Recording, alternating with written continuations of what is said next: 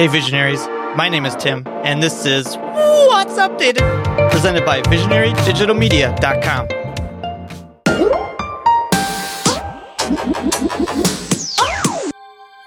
The audio recording app Ferrite is updated on iOS to version 2.0.2, and just happens to be the app I'm using to record this briefing right now.